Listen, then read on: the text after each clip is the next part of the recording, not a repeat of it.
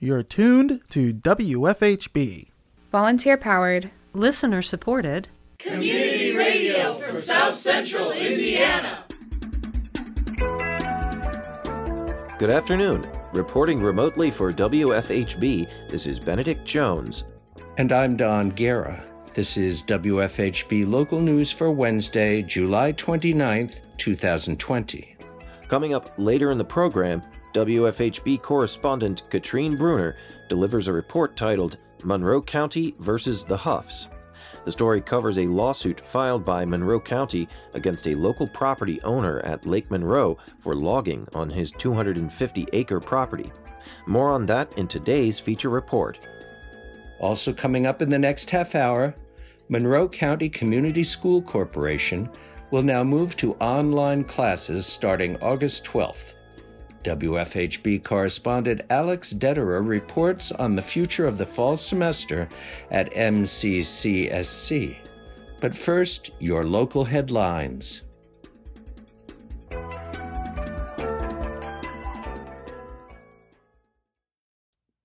"630 new cases of COVID-19 were reported in Indiana on Tuesday, according to the Indiana State Department of Health. There was one reported COVID-19 death. Locally, Monroe County saw 7 new confirmed cases yesterday, while Lawrence and Brown counties saw 23 and 7 new cases, respectively. After a Monroe County Community School Corporation vote yesterday, in-person school reopening will be pushed back by a week.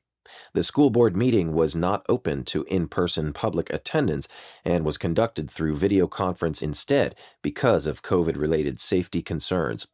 The reopening delay came after teachers and supporters protested outside the school board's headquarters on Tuesday, calling on the board to postpone the return to in-person classes. Protesters wore masks and physically distanced from one another. On Sunday, the teachers' union published a letter to the school board asking for the delay of in-person classes. The letter claimed that the majority of union members, according to an internal poll, want to delay the start of in-person classes, preferring a full virtual start instead. From the text of the letter, it's unclear how many union teachers responded to the poll versus how many wanted to delay the start of in-person classes. An eyewitness told WFHB that multiple police cars, lights flashing, parked at Seminary Park last night. The witnesses described how people began to leave the park with, quote, blankets and crutches in hand once the police arrived. Seminary Park is a well-known gathering and resting place for people experiencing homelessness in Bloomington. The sheriff's office has yet to release arrest information for this morning. The Monroe County Council discussed a distribution recommendation to the Monroe County Local Income Tax Council regarding public safety local income tax funding during their July 28th work session meeting. Council member Cheryl Munson said the funding would support rural fire departments outside of Bloomington city limits for 2021. Munson said some rural fire departments applied for grants as a collective. Since 2017, these fire departments have consolidated into what is becoming one major rural fire department, and that's the Monroe County Fire Protection District. And so each year we've had fewer and fewer applications to consider as people have joined up with the district or actually joined together in other team efforts to provide rural fire protection. Munson said the state of Indiana would typically report an amount of available revenue as an estimate and later as a final number. Munson said there was a delay in the first reported estimate.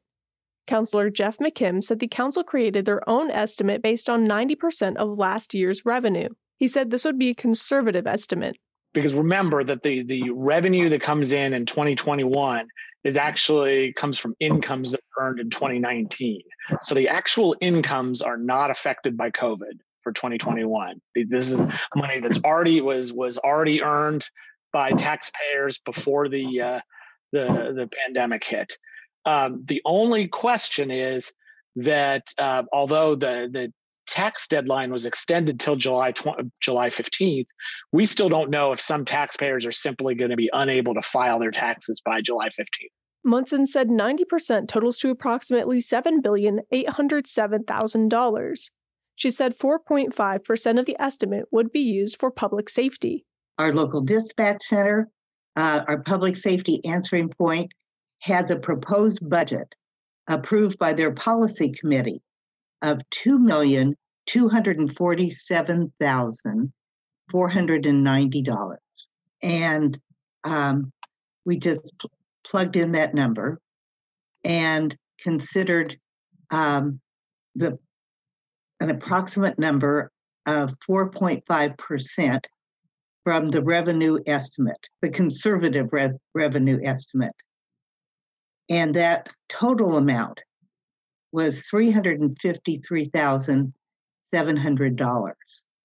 And that would leave to be divided among the county, the city, and Ellettsville and Steinsville, a total of $5,188,022. Munson said each submitted application included the establishment's most urgent needs and an estimated cost. She listed both the requested amounts and the suggested support from council.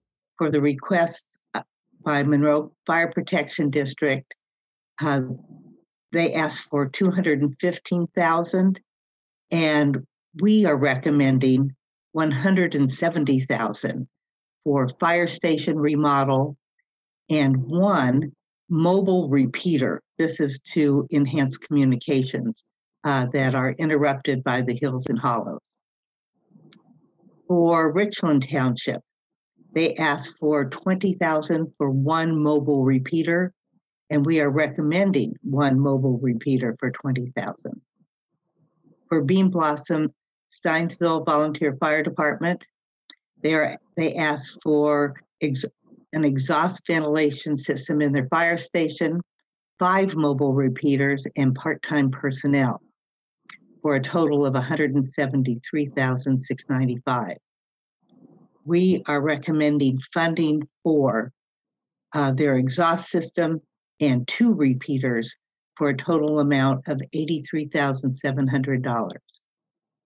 Benton Township asked for mobile repeaters in the amount of $58,294, an interior exhaust system of $80,000, and renovation of the station at $195,562.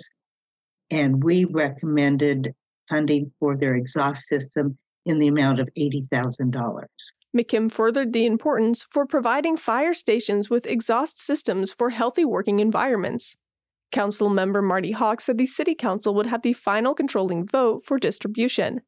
Council members unanimously approved the recommendation to the Monroe County Local Income Tax Council. The general election will be held on November 3rd from 6 a.m. to 6 p.m. You can vote at your polling place in Monroe County, but the preferred method is to vote by mail. Monday, October 5th at midnight marks the deadline for voter registration. You can download the voter registration form by visiting monroecountyvoters.us. You can also register online with an Indiana driver's license or Indiana state ID. Monroe County Election Central said poll workers are needed.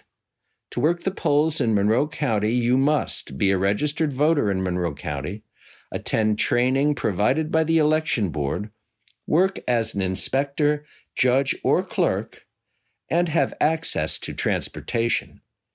If interested in working the polls, you can email the county party's recruiters. For Orion Saft, the Democratic recruiter, email monroecounty.pollrecruiter@gmail.com. For Pam Samples, Republican recruiter, email pamsamples@gmail.com.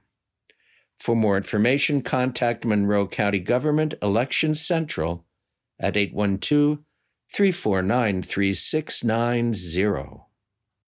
Bloomington Parks Department Operations Director Dave Williams proposed a design contract with Aztec Engineering Group for the Bicentennial Trail to the Bloomington Park Commissioners. Williams said connectivity from Switchyard Park to Weiner Road would be the ultimate trail goal during their July 28th meeting. On the left, in Roger Street, on the right-hand side of the illustration, the aerial map, would be the start of the trail. It is literally right across the street from the main entrance on Roger Street to Switchyard Park. This trail project has been talked about conceptually for almost as long as I've been with the city of Bloomington, but $1.4 million was included in the Bicentennial Trails and Trees Bond to construct a multi-purpose paved trail within the roughly 150-foot wide easement that Duke Energy holds under their power line towers that run from Rogers Street to Weimer Road. Williams said the 1.3-mile portion of land is owned by 3 different parties. He said 0.9 miles of the land is owned by the Monroe County Commissioners. And what we think we can do is build from Rogers Street, where there'll be a walk-in trailhead, a 12-foot wide paved trail, which is our standard, and go to the western edge of the Monroe County Commissioner's property. At that point, there would likely be a pedestrian, bicycle, and pedestrian roundabout or turnaround. The planning department advises us that the 2 private properties, which are formerly the Sudbury Farm properties, which are now owned by development interests, are required by way of the very dated but still valid Sudbury Planning Unified Development Proposal, which will put the responsibility on those developers to continue the trail all the way to Weimer Road. We just do not think we can go all the way to Weimer, nor should we, particularly if it's a developer responsibility. Williams said Aztec Engineering would design the 0.9 miles of the trail, including a future connection plan for the rest of the trail. Williams said a pedestrian-safe sidewalk connection to the warehouse property from Switchyard Park would also be included in the project. But it also provides a bicycle and pedestrian safe route on the east side of Rogers Street. We will also include a pedestrian-activated strobe pedestrian crossing signal, if you can think of 4th Street and Rogers, with the rapid beacon lights that a pedestrian can activate, vehicles stop, people can cross. So we'll have a sidewalk connection to Switchyard Park and by way of this crossing to the trailhead of the Duke Overhead Power Line Trail. And we'll also have a side path connection. Williams said the crossing would be open to bid after the designing process. Commissioners unanimously approved the design contract. The MCCSC School Board met yesterday to vote on the start and instruction style of Monroe County schools. Here is WFHB News correspondent Alex Dieterer with more. The Monroe County Community School Corporation School Board met Tuesday and unanimously voted to bring teachers back to schools on August 5th and students back to class taught virtually August 12th. The COVID-19 impact on the community will be reevaluated September 11th to determine whether to continue online instruction or to move to in-person learning. Before the school board meeting, dozens of Monroe County community members and teachers held a rally on East Miller equipped with protest signs in favor of delaying in-person teaching for the 11,000 MCCSC students. Teachers and community members attended the board meeting to share their fears for teacher and student safety in question for in-person teaching. The entirety of what the board approved is as follows. 1. Teachers will begin August 5th, and students will begin online August 12th. The school year will end May 28th. 2. All students will begin with a classroom teacher as if in-person teaching was beginning, and students will be paired with their teacher to ensure connection is made while learning virtually. 3. Teachers will teach from a location that best meets their needs, and classrooms will be open for their desired use. 4. The impact of COVID-19 on the community will be reevaluated September 11th, and families will be notified 1 week prior to any change from online to in-person learning. 5. A committee of the Monroe County Health Department, along with health and science professionals and educators, will assist in providing a community metric that will determine when students may return to in-person instruction. And finally, a team of curriculum experts, principals, parents, and teachers will determine the structure for online instruction and will determine a plan for when in-person instruction will begin. This team is currently being developed. For WFHB, I'm Alex Dieterer. Last summer, Monroe County sued a local property owner for logging and working on part of his 250-acre land on Lake Monroe located near South Shadyside Drive and within mere feet of the lake itself. A year later, the lawsuit continues to be just as pressing and relevant to the lives of those involved and the surrounding community and environment. We turn to WFHB correspondent Katrina Bruner for more on this topic. The reasons for the lawsuit initiated on May 19th of 2019 include unauthorized development along the shores of Lake Monroe and excessive clear-cutting, which could have detrimental effects to the lifespan of the lake's health and the county's primary water source. According to court documents from last year, the charge asks that the court, quote, mandates the Huffs to immediately restore and stabilize the land and vegetation they disturbed or removed, or caused to be disturbed or removed from portions of the Huff property that exceed 12% slope, end quote. The county is currently in the middle of a hearing on the motion for a preliminary injunction. The hearing began on the 16th of July and will continue on until the 31st. Once completed, a ruling will be issued by Judge Holly Harvey, who has been on this case. The issue of fines on the plaintiffs will be addressed in detail as well. The defendant's side includes landowner Joe Huff and his wife, Nicole Huff. An aerial picture was taken April 22nd of 2019, showing the clearing that had already begun on 4 of Huff's 250 acres. On May 16th, Monroe County filed a complaint against the Huff Trust for multiple violations of county ordinances, seeking an injunction against activities the county considers in violation of said ordinances. According to court documents, the Monroe County Board of Commissioners stated the complaint that Huff was unwilling to come into compliance, not having a permit before beginning construction on the site, and leaving the county no choice but to seek an injunction. The county is also arguing that the Huff property is located in the Environmental Constraints Overlay Zone, established and regulated by the Monroe County Zoning Ordinance. According to the plaintiff's side, Huff must need an improvement location permit and a land use certificate before proceeding with excavation activities on the property. The Huff Trust would also be required to submit a site plan to the county. There has been at least one stop work order issued that was ignored by the Huff Trust after county attorneys stated that it was a violation of zoning ordinance for them to proceed work without a liable permit.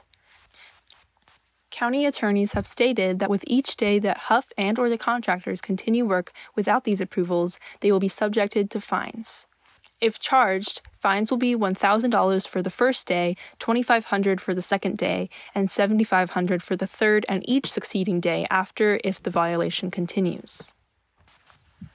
The county has also argued that the excavation on the property is on slopes steeper than is allowed by county zoning rules. Throughout the case, Huff has tried a change of judge, change of court, dismissal, and has countersued the county, alleging defamation among other things.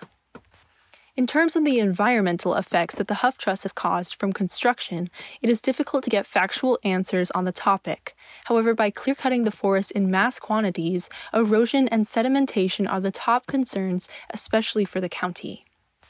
The property owned by Huff, near South Shadyside Drive, is just along the shores of Lake Monroe. Within approximately 10,750 acres, Lake Monroe is the largest inland body of water in the state of Indiana.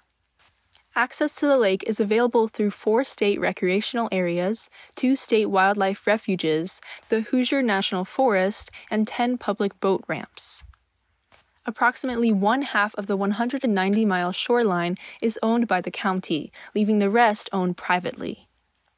Monroe County has passed ordinances creating the environmental overlay zones in the watershed, and a comprehensive study of Lake Monroe was written up and published for the county by IU, specifically the School of Public and Environmental Affairs, in 1997. The study showed that through extensive research, the following claims could be made and would require management actions from the county. 1. That water transparency is poor, which means limited light is available to algae and decreases the aesthetic quality of the lake. 2. Phosphorus concentrations are high, which classifies the area studied as eutrophic.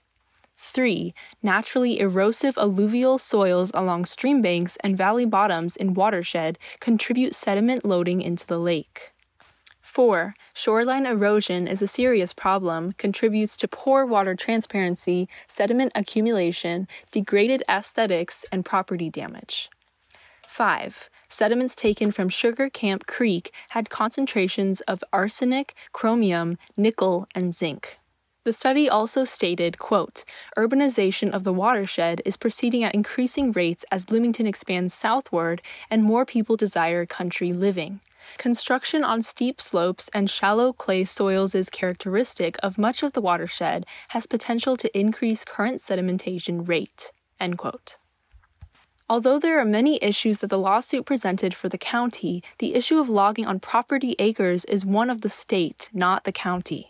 Monroe County has no authority to regulate logging anywhere, mostly focused on road development and other issues. Logging, however useful and practical for economic development, can also have detrimental effects on the environment. Huff has reportedly used the legality of logging to develop road infrastructure on the property in violation of codes designed to minimize erosion. The issue that often can come from logging is overlogging, or logging in an area that does not have enough land set aside for long-term preservation. This can lead to ecological degradation and water pollution. Simply put, without the balance between economics and the health of our environment, issues can arise. A healthy environment is always needed for humanity to survive and thrive, both locally and nationwide. According to neighbors of the Huffs and county reports, large areas have been clear-cut and bulldozed down to the shoreline, leaving little to nothing to help filter out pollutants from entering the lake. This is where concern for the lake comes in. Lake Monroe is constantly in danger of effects from erosion, from land clearing and degradation, and pollution from runoff in the watershed. For the community of Bloomington and surrounding towns, this lake is an absolute vital resource. Nearly 200,000 Hoosiers depend on the lake for safe drinking water, but it also provides jobs for many people in the community. One local resident on South Shadyside Drive commented on the issue, saying, quote, the county's lawsuit against the Huffs will have huge implications as to whether or not protecting our water source is even possible, end quote. In terms of impacts that the Huffs' actions have had on the surrounding community, the changes that the area has seen has caused disturbance, according to another resident on South Shadyside Drive. The project of logging and clearing land has been ongoing for about 2 years now, according to one source, and has had negative effects on the neighborhood. Noise pollution is the number one disturbance from heavy logging equipment, chainsaws, and bulldozers. Another example of disturbance is smoke from burning, logging, and land clearing debris. A significant amount of smoke ash falls into the neighborhood on dry, windy days, resulting in multiple responses by the Clear Creek Fire Department. One neighbor stated, quote, the smoke and ash is so overbearing at times it's difficult to be outside. The situation has caused consistent frustration because shortly after the fire trucks leave, the fires are relit. Quiet days with clean air have been rare, end quote. Another neighbor explained the issue at hand right now between the county and the Huffs, saying, quote, this case, in essence, boils down to the issue of logging, which the state controls. Huff claims to just be logging, therefore the county has no jurisdiction, end quote. In his recent brief defending against the county lawsuit, Huff stated, quote, unlike what the county claims, the extent of the activities and use of equipment on the Huff property amount to nothing more than the maintenance of a forest operation, end quote. There will be a hearing this Friday, July 31st, on the case between Monroe County and the Huffs, where Judge Holly Harvey's ruling is likely to set the tone for the future of our vital resource and drinking water. For WFHB, I'm Katrine Bruner. Thanks for listening. Up next, WFHB correspondent Aaron Comforti talks to Indiana University spokesperson Chuck Carney about the university's requirement for international students to quarantine upon arrival, its process for reopening for the fall semester, and scenarios if an outbreak were to happen. We now turn to Aaron Comforti for that interview. I'd like to welcome Dr. Chuck Carney, Director of Media Relations at Indiana University, to WFHB Local News. And I want to start with the university's requirement that international students take some measures to quarantine when they arrive on campus. Domestic students, on the other hand, won't have to quarantine. The country that sends the most international students to IU, South Korea, has an infection rate of 29 out of 100,000 people. Indiana's rate is 32 times higher than that. What's the logic behind the different rules for international and domestic students? Well, what we are asking students to do, well, are two things. One is that if you're a student who's living on campus, then we're asking that student, and this is actually on campus or in a Greek house, then they have to have a COVID test in the 10 days prior to returning to campus. So that is one thing that we're asking them to do to make sure that they are negative when they come to campus. And in addition, we are planning to test students upon arrival, and that's all students, whether or not they're living on campus or not, for COVID-19, so that we will know once they arrive if they need to be immediately quarantined. But in speaking otherwise directly to your question, all of our students are asked to follow the CDC's COVID behavioral guidelines for at least 14 days prior to arriving on campus. And so that means they, of course, need to wear a mask. They need to physically distance and avoid large events. And so that would effectively keep them in a position where they are away from people in those 2 weeks before returning to campus. That, in addition to the fact that we'll be testing the students or asking students to have a pre-arrival test if they live on campus or in a Greek house, plus we'll be doing testing once they arrive on campus. We feel like that will offer protection as best we can. Well-known schools like the University of California System and the University of Cambridge have announced that they are not reopening in-person classes this fall out of safety concerns. Why did IU come to a different conclusion? Well, this is what our plan is right now. It's a fluid situation, and we are constantly reevaluating. And things do look different than they did in late May, and so it's something that we're going to continue to keep an eye on. And so we're still working towards the goal of having students back on campus right now. If we need to adjust that at some point, we will. So it's something that is ever changing at this point, and we are all trying to get a handle on exactly what the future is with this disease as a country, not just as Indiana University. And so as we do that, we're going to be evaluating what the situation is in that particular day. It's something that is, I know everybody gets tired of the word unprecedented, but there's no other way to put it. This is not something that we have faced before.